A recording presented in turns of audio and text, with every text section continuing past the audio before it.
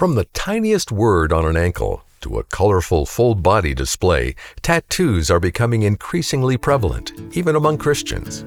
So what does the Bible say about this trend? Well, that's our subject on today's Ask Pastor Mike, so stay tuned.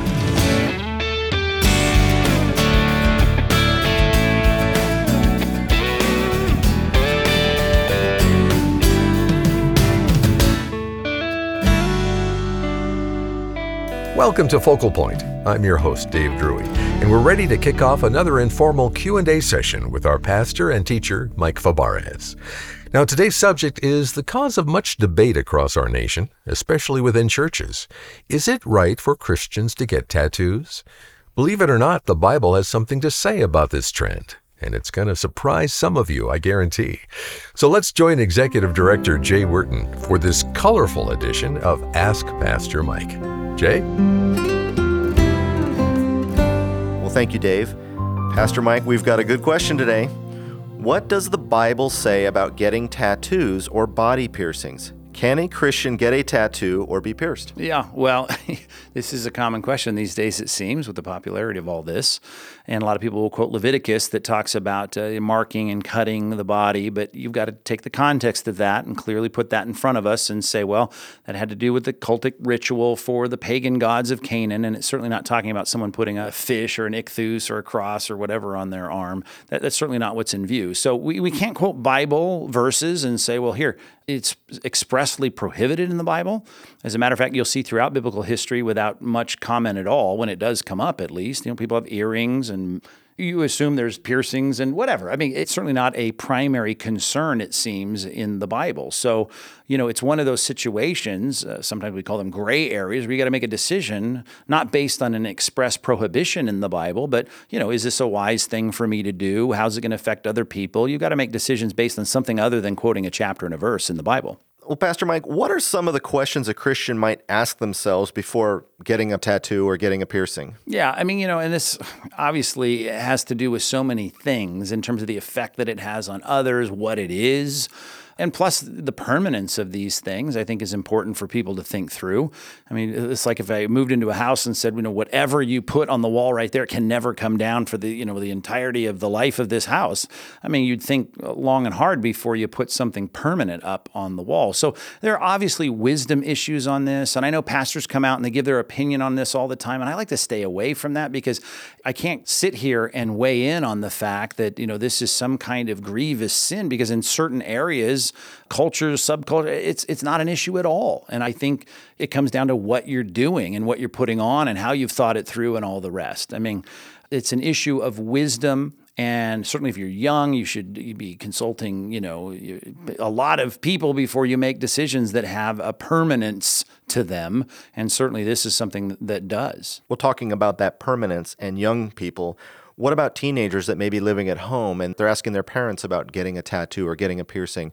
How should we handle that with our children? Well, and I don't know the laws across the country, but I know here in California, you can't get a tattoo. It's illegal to give a minor a tattoo. There may even be a higher age number than 18. I don't know what the age is, but you can't. It's illegal. So I defer to Romans 13 when something is illegal and say, I don't care if your parents think it's cool.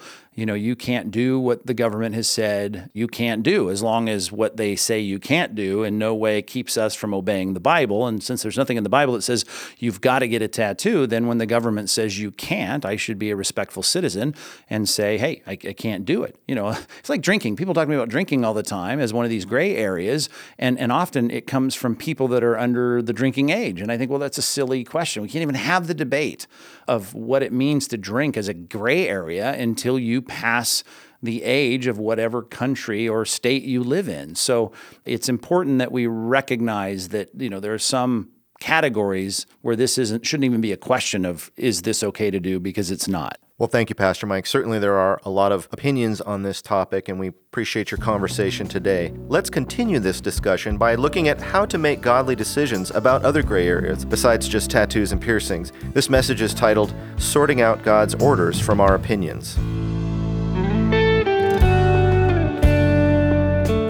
Now, we're used to, as Christians, having the non-Christians yell at us and say stuff like, chill out, stop with all your rules, you need to live a little bit, have some fun, loosen up, you need to just, if it feels good, do it. We're used to hearing that from non-Christians, but the problem with modern Christianity is we're hearing a lot of that from Christians and churchgoers, right? They look at people like you and they say, oh, you're just so uptight about the Bible. Always having to examine everything, and so think about this and discern that. It's too much work. Just gotta go with the flow. You need to go with the flow. Go with the flow. Grace. You need to dance to the music of grace. Just do that. And you don't need to be thinking about your steps and counting them to see if you're doing it right. Just flow, baby. Flow.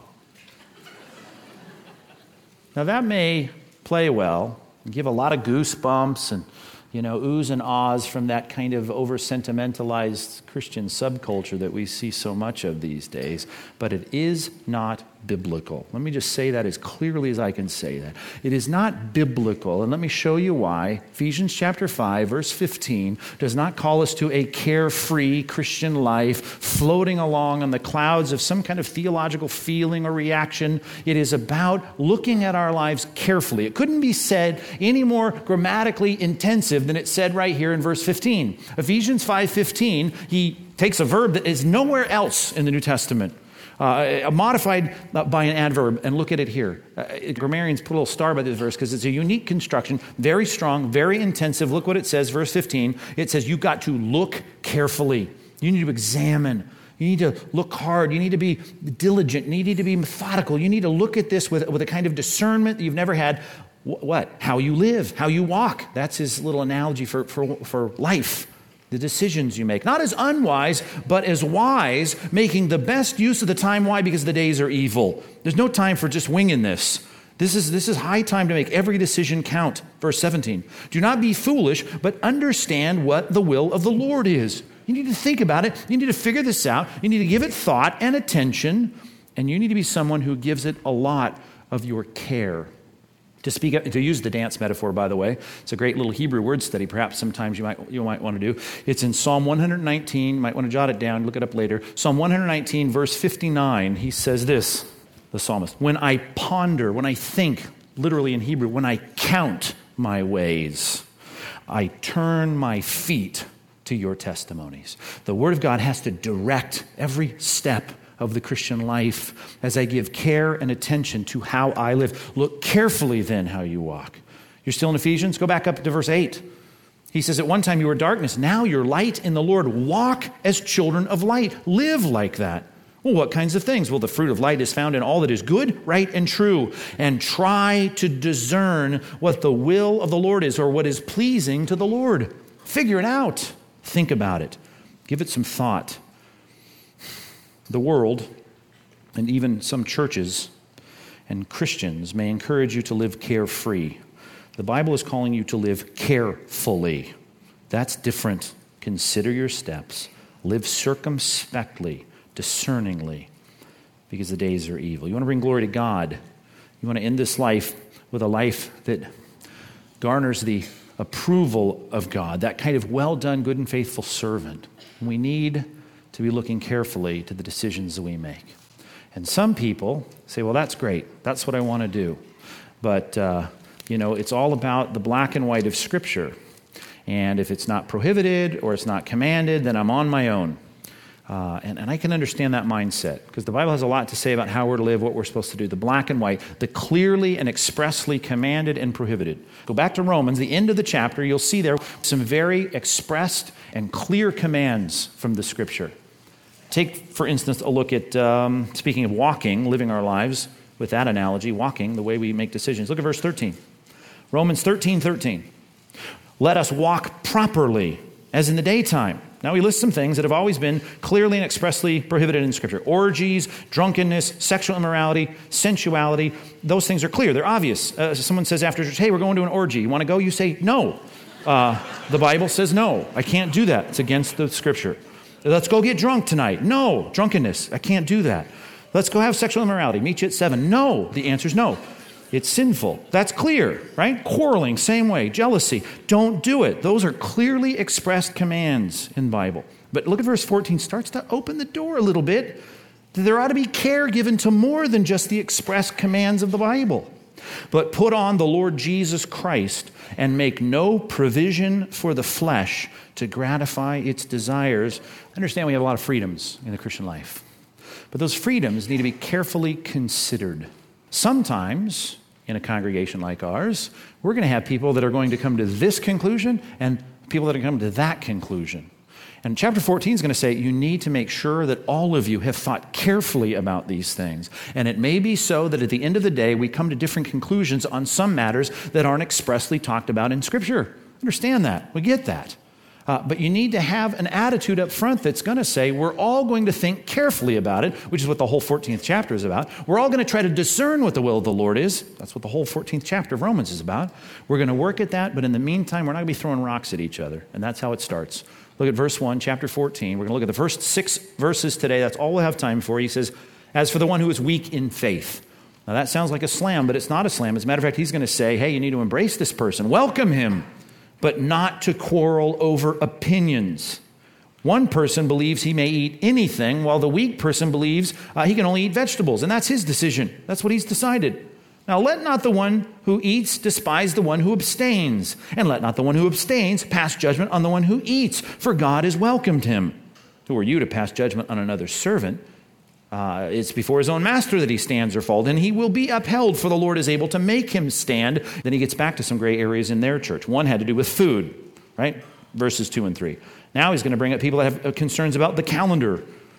Verse 5. One person esteems one day as better than another, while another esteems all days alike. Each one should be fully convinced in his own mind. You got to think about it. You got to discern it. You got to give it care. You got to work it through some biblical evaluation, which we're going to deal with in the chapter, and he provides the ingredients for that as we move through this chapter. Then he explains something about the motives here. The one who observes the day, well, he observes it in honor of the Lord. And the one who eats, he eats in honor of the Lord, since he gives thanks to God. While the one who abstains in honor of the Lord and gives thanks to God. So we've got 2 issues on the table here. And they may be issues that you're thinking, if you, come at this with a modern mentality, wow, some weird people in that church, right? They're worrying about what day it is, and they're worrying about what to eat, and they think that has some relationship to their relationship with God, okay? Well, that's the problem. We can't fully identify with the specifics of their issues because maybe we don't sympathize or understand their struggle with Old Testament ceremonial laws. So let's jot that down and just think for a minute with a little bit of empathy and sympathy that these guys were struggling with issues, two issues on the table, pardon the pun, food and days. Those were important to them because we've got a church that as the crow flies, be a long flight, you got 1,400 miles from Jerusalem to Rome. This is a first century church in the middle of the first century in Rome that is the hub of society. These are mostly non-Jewish people, Gentiles we call them, that make up the church. But apparently, because it is the hub of society in the day, there's a lot of Jewish people there in that town too. And the converted church, people that have been reached with the gospel of repentance and faith in Christ, they were both Jew and Gentile in the church. And you've got some people with that Jewish background that grew up with all the Old Testament ceremonial laws that included rules about food and days. Those were the 2 issues that we're dealing with in the church here, the issues that he's going to address. And then you got a lot of Gentile people, a lot of people that have, didn't go to Sabbath school, never had a dietary restriction. They are in the church too, and they're looking across the way going, you're not eating the bacon for breakfast. What's wrong with you? Why don't you do that? That is the issue here. Some people grew up with Saturday worship. Romans get saved. The new tradition of the church was Sunday worship. Some people struggled with what day they worshiped on, and that was a big deal. Some people grew up with, looking at Tishri the 10th, which was Yom Kippur, or Nisan the 14th, the Passover. Those are important days on the calendar for any Jew that grew up in a Jewish culture. And now in Rome, we're Christians. There's nothing in the New Testament about those. As a matter of fact, there's a reason those have become irrelevant. And people struggled with, you feel like that's still important and you don't think that's important. And they started casting aspersions. They started despising one another and passing judgment on one another. And he says, don't do that. We need to empathize with the problem, the principle from their problem that now will help me define what my debatable issues are. Okay, so let's sympathize with the ceremonial laws. Here's what you need to know about the ceremonial laws. They are distinct in the Old Testament from the moral laws. That's very important. There are three primary bodies of laws in the Old Testament. You have the ceremonial laws, which had to relate to rituals and worship. They dealt with things like the sacrificial system, the Levitical priesthood, clean and unclean rules relating to foods and seeds and clothing and materials, and all those things that symbolically showed the separation of Israel from the nations. Those were the ceremonial laws. Then you had the civil laws. I guess I had over here the civil laws. And those were, when they came out of Egypt, they would go to court in Egypt if they had a dispute and had a little fender bender with their camel. They would say, well, judge, he backed into me. They'd do all that. Now we don't have that. We don't have courts because we're wandering around in the desert and we're going to create a new society, a new nation in the land of Canaan. So they needed a civil set of laws, judicial laws. What's the restitution ratio? What do we do when we catch someone in the act of stealing an oxen? How do we do all that? All those laws then are laid out. And that was provisional for the nation of Israel. What did I say back in, do you remember when we were dealing with this? Are we a nation among nations or are we an international organization? We said the Church of Jesus Christ is an international organization. Therefore, the civil laws are not applicable. We learned in Romans 13 because we live under the laws of our nation. And in the first century, we saw that they were deferring to the laws of Rome. And they submitted to the governing authorities of Rome and the Roman Empire. And they lived without the applicability, at least the direct applicability of the civil law. So civil law. Ceremonial law, all of those related to worship, and then there were the moral laws of God. The moral laws of God that dealt with how you live. They dealt with decisions that were right and wrong, not because they were simply prescribed, but because they reflected the character, the moral character of God. That's the moral law of God. And that's an important set of distinctions that is important for us to make as Christians. Because when someone says to you, when you quote some kind of moral law, they'll say, oh, you're getting that from the Bible. Well, you don't keep these rules, do you? What does the Bible say about fabrics? You can't have this fabric with that fabric. You can't take that seed and plant it next to that seed. And you can't do this and you can't do that. And you got these issues of clean and unclean. And how about the food and all that stuff? You don't do any of that. So therefore, let's toss the whole thing out.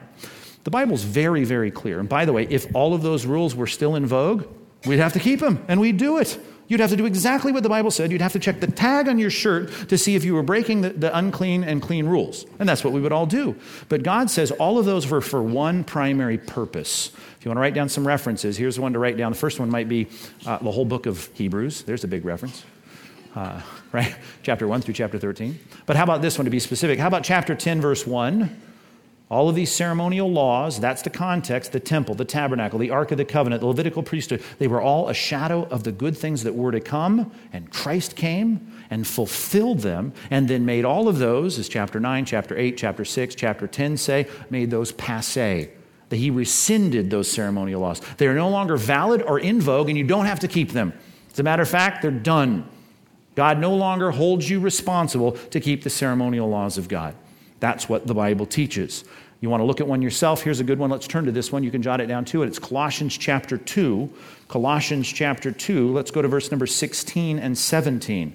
The same principle again, over and over and over again. We see this in the Bible. When it relates to the ceremonies that separated the peoples for the sake of a national distinction and a religious kind of distinction as it related to their ceremonies of worship and their rituals of food and washings and days, those are all rescinded in Christ. Verse 16 and 17. Colossians 2, 16 and 17. Therefore, let no one pass judgment on you in questions of food or drink, or with regard to festival or new moon or a Sabbath. These are a shadow of the things to come, but the substance belongs to Christ. We see it over and over and over again. The reason we keep the moral law and not the ceremonial law is because the Bible says ceremonial law was to lead us to the reality of Christ. When Christ comes, ceremonial law, passé. But you know, what a lot of people do with the whole topic is this. If the Bible doesn't say it, command it, or prohibit it, I'm cool, I'm on my own, and off I go. Don't want to think about God anymore, I'm going to go live my life. Here's the thing. You need to think about God, and you need to ask, before I go to poker night, or buy that outfit, or spend the money on that luxury car, or go to this particular place for vacation with my family, or I do this thing, or have that thing done, here's the deal. We need to ask the question, can I honor the Lord in this, right? Can I really, with a clear conscience, honor God in this? Because no matter if the thing is allowable, soon as your motive is one that is using that in some way as a provision for the flesh, but it's something that in some way it's got a wrong thing pushing that, then you know it's wrong and there's no question about it. The motive is critically important. A motive can make that thing, at least in the first area of filtering this question out, it can make that area acceptable, in terms of my motive at least, right? But motive will not in any way salvage an expressed moral command. In other words, if you do the right thing with the wrong motive, or you do a neutral thing with the wrong motive, it's wrong. Did you catch that? If you do the wrong thing with the right motive, right? It doesn't redeem the wrong thing. In other words, put it this way. Are you ready? Jot it down this way. Never waver on God's moral law. Never. We can never waver on God's moral laws. Those cannot be salvaged by a good motive. If I said, hey, you know what? Let's just ask. I don't know, this has been a bad sermon, but prostitution, what does the Bible say? Do not join yourself to a prostitute. If you do become one flesh with her, don't do that. So, you know that's sin, right? That's sin. That's a moral law of God. So if I said, listen, we're going to go up after the service, a little men's activity, we're going to go up to Santa Ana, and we're all going to, spend the afternoon bedding down with prostitutes, right?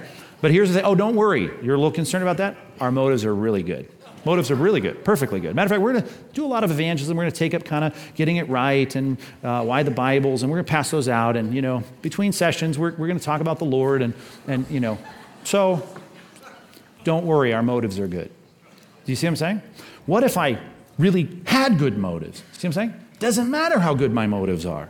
If it's expressly prohibited, right, you can't do it. Or if it's expressly commanded, you can't not do it. And people all the time try to play with God's moral laws that way. It is a moral law not to forsake the assembling of yourselves together, right? You have to have some connection to the local church. You should know who your pastors are. Those are moral laws in the New Testament. And if you go, well, my motives are right, I was hurt and don't feel right about it, so you know what, I just kind of float around, or I do internet church, or I just watch David Jeremiah on TV or whatever. That doesn't count. See what I'm saying? I don't care how good your motive is. There can be things that you can try and write off because your motive is going to salvage it. Your motive does not salvage sinful behavior. But your motive, right, can be a great indicator whether you should proceed with some of these gray areas. Do you follow that? That's very, very important. You cannot salvage a sinful behavior with a good motive. These are important decisions. Don't discount them. Keep that at the forefront of your mind. You're listening to Focal Point, and a message from Pastor Mike Fabarez titled, Sorting Out God's Orders from Our Opinions. It's part of a larger conversation on what the Bible says about tattoos and body piercings. And to listen to the complete 3-part message, you can find it online at focalpointradio.org. You can also listen through our free mobile app, available in your favorite app store. Well, here at Focal Point, we're passionate about helping people explore the depths of Scripture so they can, in turn, reach and teach others. But this program wouldn't exist without support from friends like you, who give to help us reach wider audiences with Pastor Mike's hard-hitting, no-holds-barred Bible teaching. We're so grateful for your support. And to show our appreciation for your gift today, we've selected a fantastic resource we'd like to send you. It's a book titled Living Without Worry, and the subtitle is How to Replace Anxiety with Peace. I'm sure we've all faced many moments of worry and anxiety over the past few years, and probably many of these worries have been legitimate. But when does worry cross the line from godly concern to sinful? And how can we use Scripture to lay our fears down, allowing Christ to do His work within us? Author Dr. Tim Lane addresses these questions with practical insight and pastoral warmth, helping us to replace anxiety with peace and freeing us to live life to the full. Request Living Without Worry when you call 888-320-5885.